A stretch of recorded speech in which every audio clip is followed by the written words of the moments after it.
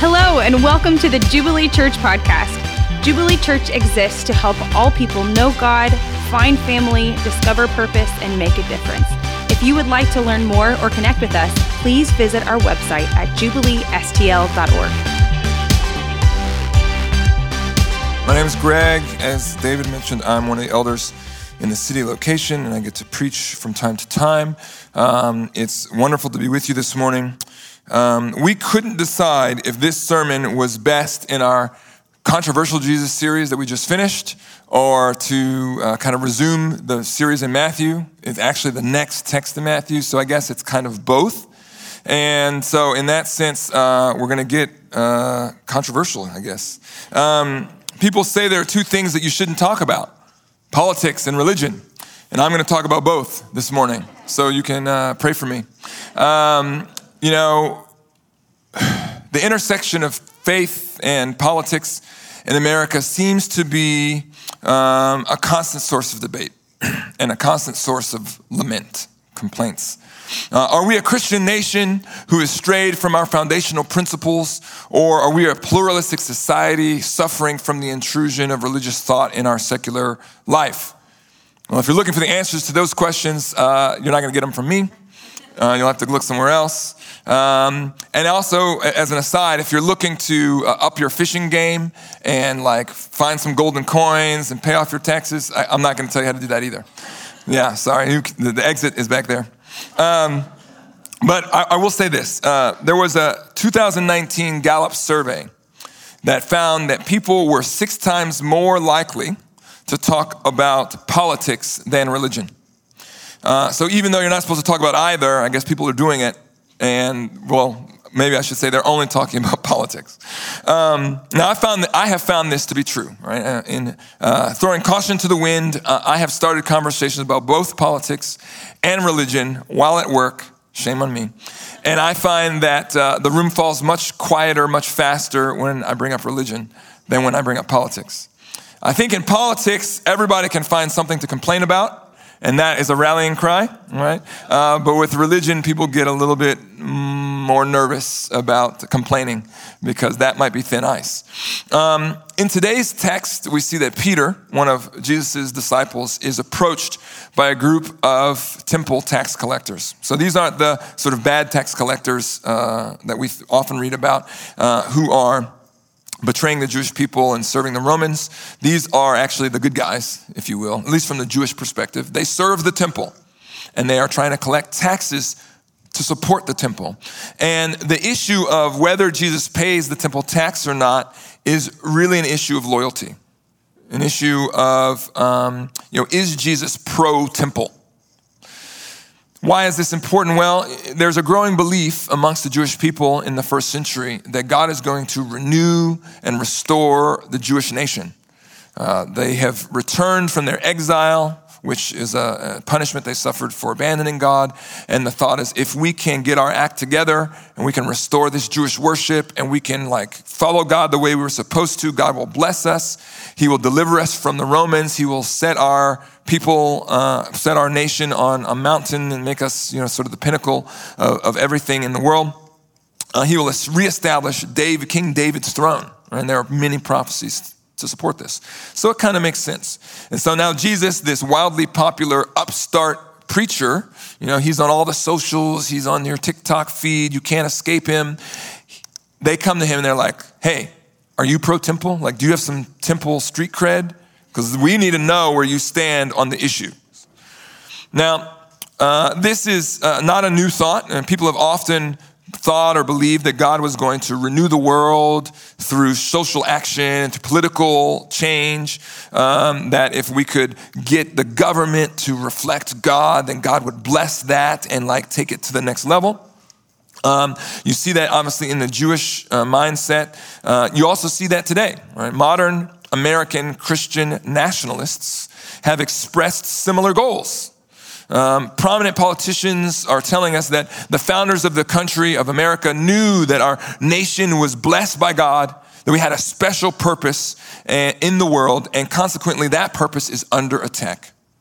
And so we need to rally the faithful and get our act together so that God would, intervene and right the ship. Paula White, a popular televangelist, expressed this sentiment in a prayer that she made publicly after the 2020 election results came in. She prayed, quote, "We override the will of man for the will of God right now. And we ask by the mercy and the blood of Jesus that you overturn it, overturn it, overturn it, overturn it, overturn it, overturn it, overturn it." Speaking about the 2020 election. Now, on the flip side, the left-leaning Christians, they also are engaged in their own quest for societal renewal through political action. In fact, sociologist George Yancey reports in his latest book that his data show that on the whole, progressive Christians are more politically active than conservatives. You might have some extreme examples of conservatives, and that's what you see in your feed and in your social media and on the internet. But if you look at the group as a whole, progressive Christians are more likely to be engaged politically. And he says this: progressive Christians have an underlying value system that leads them to a stronger political loyalty than the value system of conservative Christians. This can be explained by quotes such as this one, which we'll have here. This is from James Cone, who is a prominent black liberation theologian. "If the white and black churches do not represent Christ's redemptive work in the world," and Cone would define that as liberating the oppressed. Okay, so if the church isn't doing Jesus' work, where then is the church to be found? As always, his church is where wounds are being healed and chains are being struck off. Well, that sounds pretty good. I can get behind that, I guess. "It does not matter in the least whether the community of liberators designate their work as Christ's own work. What is important is that the oppressed are being liberated." Cone argues that the church is not defined by the gathering of God's faithful people, but rather by the gathering of anyone who would relieve human suffering. I respectfully disagree. I've been in many hospitals, in many operating rooms where reverence for God was completely absent. You could argue that we were doing the Lord's work, but we were not being the Lord's church. Yet, Cone speaks for many progressives when he elevates the work of social justice and political action above faith-filled Christian devotion. So in the end, regardless of which side you're on, whether you lean to the left or you lean to the right, I think we can all agree that the political discourse in our country has reached like a fever pitch. Professor and pastor Ryan Berg describes the situation this way. He writes that liberals and nuns would be people who have no religious affiliation, self-disclosed, no religious background. Liberals and nuns went to the left. Conservatives and evangelicals went to the right, and there is no middle anymore. Our politics has become religion. It has a religious fervor to it now that it didn't have even 20 or 30 years ago. Now, I thought that 20 years ago we were in pretty bad state, but we must be getting worse. Politics as religion means politics as identity, your tribal identity. Several polls have shown that the label evangelical, which used to mean endorsing and believing a certain set of theological beliefs, has now morphed so that self-described evangelicals are more closely aligned along their political beliefs than their theological stances. They've abandoned the religious or theological aspects of evangelicalism, and now evangelical means I support these candidates and these policies. And this kind of redefining of identity is common on both sides. Both sides of the aisle are working hard to define themselves. They draw the lines in the sand. They say, this is who we are. These are our values. This is what we're pursuing. And they're going to invite you to join them. But what they're not going to say is, come one, come all. We accept everybody. This is a safe space. They're going to say, come on in and get in line. Come join us. We have figured it out. Politics as religion also means tribal morality. Each political tribe has its own sacred cows, policies that you must support, candidates that you must get behind. What if you as a discerning voter, wanted to find a candidate who was platforming or campaigning on a platform to end both racism and abortion. I haven't seen that candidate, have you? The current political system has no home for you.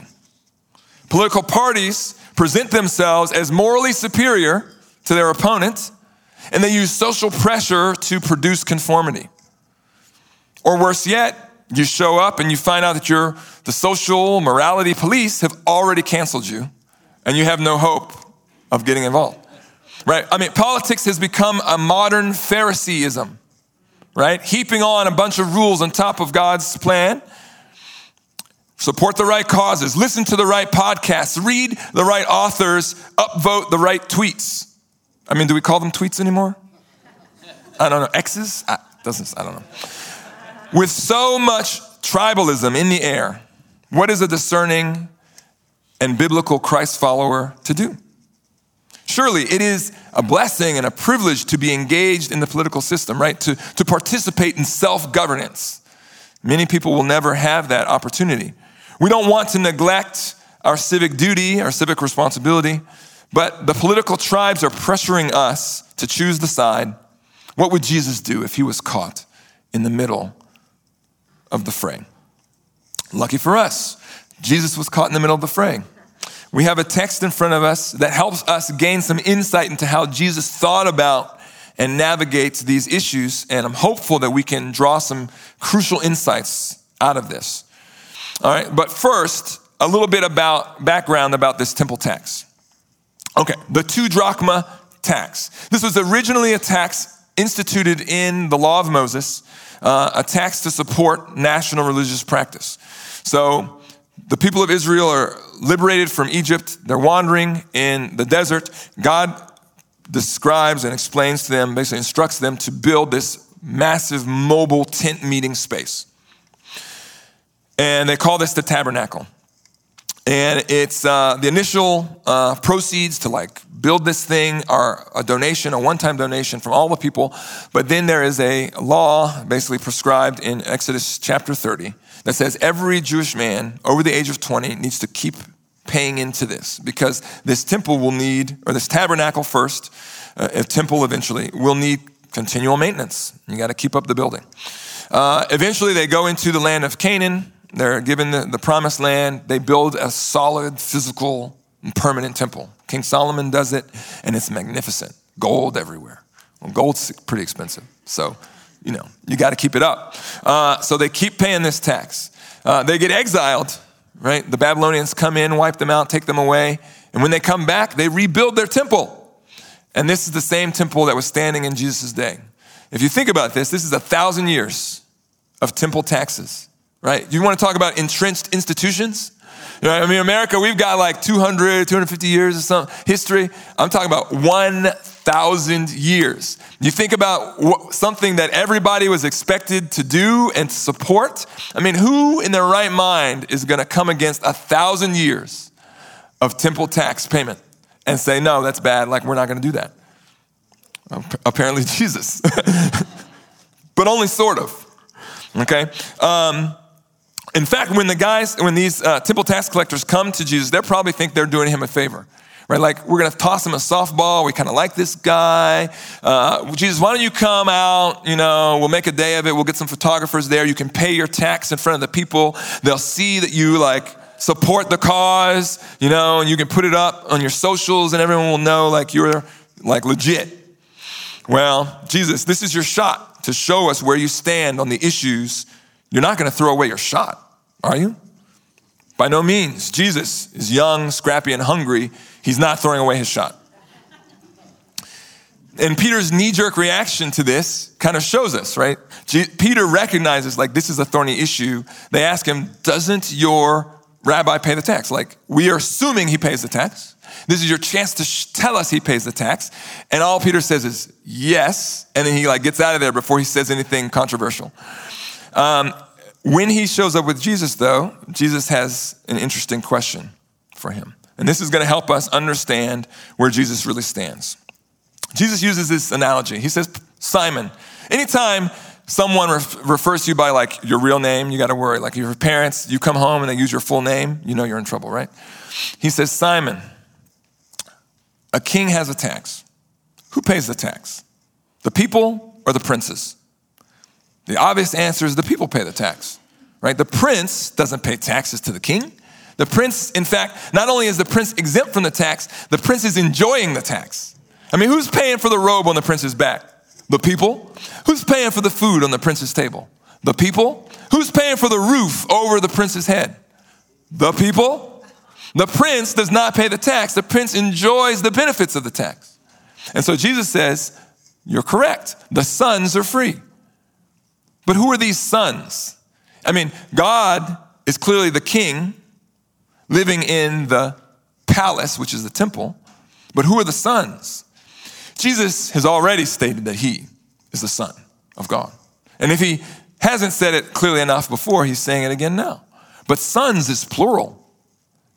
And we see by the fact that Jesus pays Peter's way in this tax, Peter is also exempt. Peter is also a son. Jesus, the only begotten Son of the Father, is free. But Peter, the adoptive son, by his affiliation, his familial connection, his faith in Jesus, is also a son. So both the biological sons and the adopted sons are exempt. Both are free. The house belongs to them both. You see, this is the fundamental difference between human religious effort and biblical Christianity. Human religion emphasizes the duty of the servant. Pay your temple tax, pay your church tithe, pay your political dues, adhere to the moral code, fulfill your duties, perform your rituals. These activities will keep you in the king's good graces. But they must be done continually. You know, you can never quite do enough to say, I've done it all. This is why Jesus tells his disciples that if they want to enter the kingdom of heaven on their own effort, their righteousness, their moral uprightness and their list of accomplishments must exceed that of the religious elite, the Pharisees. You must be more righteous than the professional believers. That sets a pretty high bar, an impossible bar. You can never do enough. Every moment, every hour, every day, you must perfectly fulfill the responsibilities and be perfect. Otherwise, you don't measure up. But Christianity is not interested in producing servants. Christianity is interested in producing sons. We don't emphasize our duty. We emphasize his deliverance. God is not looking for more servants. God is looking for a family. Through a spiritual birth, you and I can become children of the King. And among other things, we find ourselves exempt from the endless cycle of religious duties. We don't do these things to earn the King's favor. We're not worker bees clocking in and clocking out.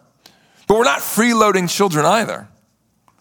No, we become faithful stewards in God's house because we live in the house. We have an ownership stake in the house. Because we are children of the King. We enjoy its benefits. Okay, so if Jesus is God's only son and his followers are adopted children, why does Jesus pay the tax? I don't know what your experience is like each April, but about April 10th, I realize there's a deadline for my taxes. And I go fumbling through my mail and I find my W-2. And then I read how much money the government has already taken from me. And then I get on TurboTax and I do some stuff and I figure out how much more money they're gonna take from me. And then I go back to my mail and I start looking for receipts so I can itemize some deductions to bring the tax burden down. And it's stressful. Frankly, 98% of all Americans claim as many deductions as they can, which means everybody trying to get their money back. And since my general attitude towards taxes is I should pay the least amount that's legally allowed, why is Jesus paying this tax? I mean, he sparred with the religious authorities about much thornier issues than this, right? He said, I forgive sins. Can a man forgive sins? He says, tear down this temple and I'll rebuild it. Who do you think you are? You greater than the king who built this temple? Before Abraham was, I am. Do you think you're God? Like, Jesus is pretty good at controversy. You know, if he's got a plan to like avoid controversy in his earthly ministry, he's not very good at that. So why not fight this battle? Honestly, I think this is the important principle here. Jesus' primary concern is fulfilling the mission that God has given him. Jesus will summarize this mission in 3 chapters from now in Matthew 20. He says, "The Son of Man came not to be served like a king, but to serve and to give his life as a ransom for many." These other controversies that Jesus takes head on or creates seemingly out of nowhere are central to the understanding of who the Messiah is and what the Messiah is doing. His disciples and many around him are tempted to think of him as a military Messiah, overthrowing the Romans, or political Messiah, reestablishing the nation of Israel. But Jesus has come as a suffering Messiah because he understands that the biggest need, the greatest challenge to humanity is their separation from God. And someone has to stand in the gap, absorb the punishment for that sin, and create a path to God. Jesus does not want his disciples to be distracted from that version of the Messiah, from that revelation of the Messiah. Jesus is so focused on his redemptive work and the cross that will accomplish it. He does not want to engage in anything that could derail that. The road to Golgotha, the hill on which he dies, is paved with controversial issues. Can a man forgive sins? Can God's law become obsolete? Will this temple pass away? Jesus addresses all of these and much more. He wins some, he offends others, but the questions are central to the mission. But when a mission or a question arises that is not central, he chooses to submit himself to that authority and move on so he can stay focused on the gospel work. He also, in paying this tax, fulfills the law of Moses. Because the law says that every Jewish male over the age of 20 must pay the tax. And Jesus, in order to, as he himself has said, fulfill the law and prophets, to give us a picture of fullness in righteousness and holiness, he does it. He submits to this authority, even though he, as the Son of God, is above the law. So I want to consider 3 takeaways as we wrap this up. So the first is the sons are free. When Jesus says this, he is making a claim to be the Son of God, no doubt. At this time, only the Jewish people had access to God. Only the Jewish nation had received a revelation from God or had a relationship built on promises from God, conditional though they were. This was a place of great honor for the Jewish people. Jesus elevates his position higher than that. He says, the Jewish people, you are in a servant relationship with God. If you do this for me, then I will do this for you. That was the Old Testament. That's the essence of it. But Jesus says, no, but I'm a son. And what he says in that moment is that all who follow him, all who believe in him, all who place their faith in his righteousness, his ability to fulfill the law and earn that position will be elevated with him. So with sonship comes not just exemption from taxes, but exemption from every religious work, every duty, every task that you could try to do to earn God's favor. You're exempt because a child has a position. In their being, in their existence, they occupy a position that is higher than that of a servant. And that position cannot be lost. The conditional promises of the Old Testament become immutable guarantees. You can build your life on this because God has said it and he will not undo it. But something else, there's another kind of freedom that comes with this. We become free from the political tribalism of our day. When a political party or a group comes to you and says, if you don't vote for our candidate, if you don't donate to our party, if you don't oppose this other policy, then you're morally inferior. Then you haven't done the right thing. Like you don't add up, you don't measure up, you need to get with us. You know what I tell you to do? Ignore them. It's a lie. Your value in this world is not your vote. If you are a child of God, thank you very much. If you are a child of God, if you are adopted into the King's family, you are uniquely equipped to do something that others cannot do.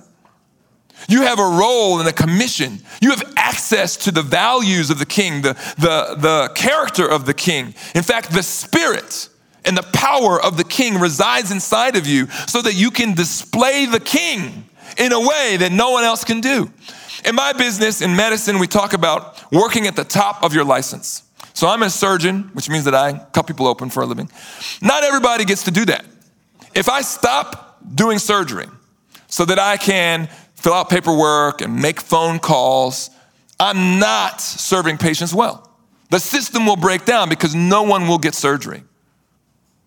You, believer, son and daughter of the king, you have a responsibility, a mission, a unique gift that others don't have. And if you neglect it to do other things, you have not served the world well. Amen? Besides that, you should be listening to what God says about you, not what the pundits are saying about you. Because as the pundits, you're a number, you're a sociological concept, right? Your label means you're going to do this or you're going to do that. But what God says about you is he says you are washed, you are cleansed, you are delivered, you are renewed, you are holy and righteous and precious and secure. You don't have to bend over or backwards and perform activities for anyone's purposes. God has already called you, blessed you, and stated that you are good enough for him. Now, he comes and he says, listen, you're not good enough in your own. You're good enough because I am with you. You are good enough because I am in you. You are good enough because my spirit elevates you and renews you and empowers you. And there's no political system that can give you that. Second, so as not to offend. How do we learn, like Jesus, to practice when to be offensive and when not to? Like, how do we discern where to draw that line? Well, I've briefly described what I think is Jesus' principle, but I'm going to say it again. Jesus was so submitted to the Father's will to give his life as a ransom for many that he was focused on the gospel work. So this dispute over paying taxes, he clearly thought would be a distraction from getting to the cross. And in fact, we have another example where Jesus first tells the disciples that he is going to be a suffering Messiah. Peter says, you are the Christ. And Jesus says, okay, Peter, God has revealed this to you, the Christ. Let's talk about what that really means. And he tells them, the Son of Man must suffer and die. Peter says, oh, Jesus, come over here, man. I think you got this wrong. You misunderstand what the Messiah is about. You don't have to die. And what does Jesus say to him? Put it on there. He says, get behind me, Satan. Now, Jesus is usually pretty nice. Like, the disciples make mistakes, he corrects them, okay, but he puts an end to that. He says, there will be no talk of a political Messiah, no talk of a military Messiah, no talk of avoiding the cross. Get behind me, Satan. You are a hindrance to me. You are not setting your mind on the things of God, but on the things of man. How many times have Christians set their minds on the things of man? How many times have we lost sight of our unique responsibility and opportunity and calling to reflect and present God in the world? Now, what this doesn't mean is stop voting. I vote in every election I can get to. What it doesn't mean is don't organize or don't write letters to Congress. What it does mean is that before you post that inflammatory response on social media, talking about how the other side is ignorant or morally inferior and doesn't really understand what's going on and destroying the nation, take a moment. Ask yourself a couple of questions. Does this response help or hinder my Christian witness? Will it be easier or harder for me to share Jesus Christ with these people after this post goes up? Am I articulating my political position in a way that puts Jesus Christ on display? Peter describes our purpose as the people of God in this way. He says we exist to proclaim the excellencies of him who called us out of darkness and into his marvelous light. Many of us will never lobby Congress. We'll never get a law written. We're never even going to meet a politician in person, right? Many of our international brothers and sisters will never vote in an election. The Iranian brothers and sisters who are in this Vancouver church, I doubt that they're going to get to vote for their president, all right? But if we spend our time and our treasure and our talents elevating Jesus in every area we can, that will change eternity. In fact, we will be using our politics to shine the light on Jesus rather than using our faith to promote our politics. Let me give you an example. The abolition of slavery. So the abolition of slavery in the West involved a lot of different people, a lot of different stakeholders. But when Christians got involved, especially in Britain, the constant argument was this: God has made every man, woman, and child in his image. They carry the image of God, the fingerprint of God. They have an inherent value, and therefore slavery goes against that. It denies the truth that is baked into creation, that God is sovereign and that all people reflect him.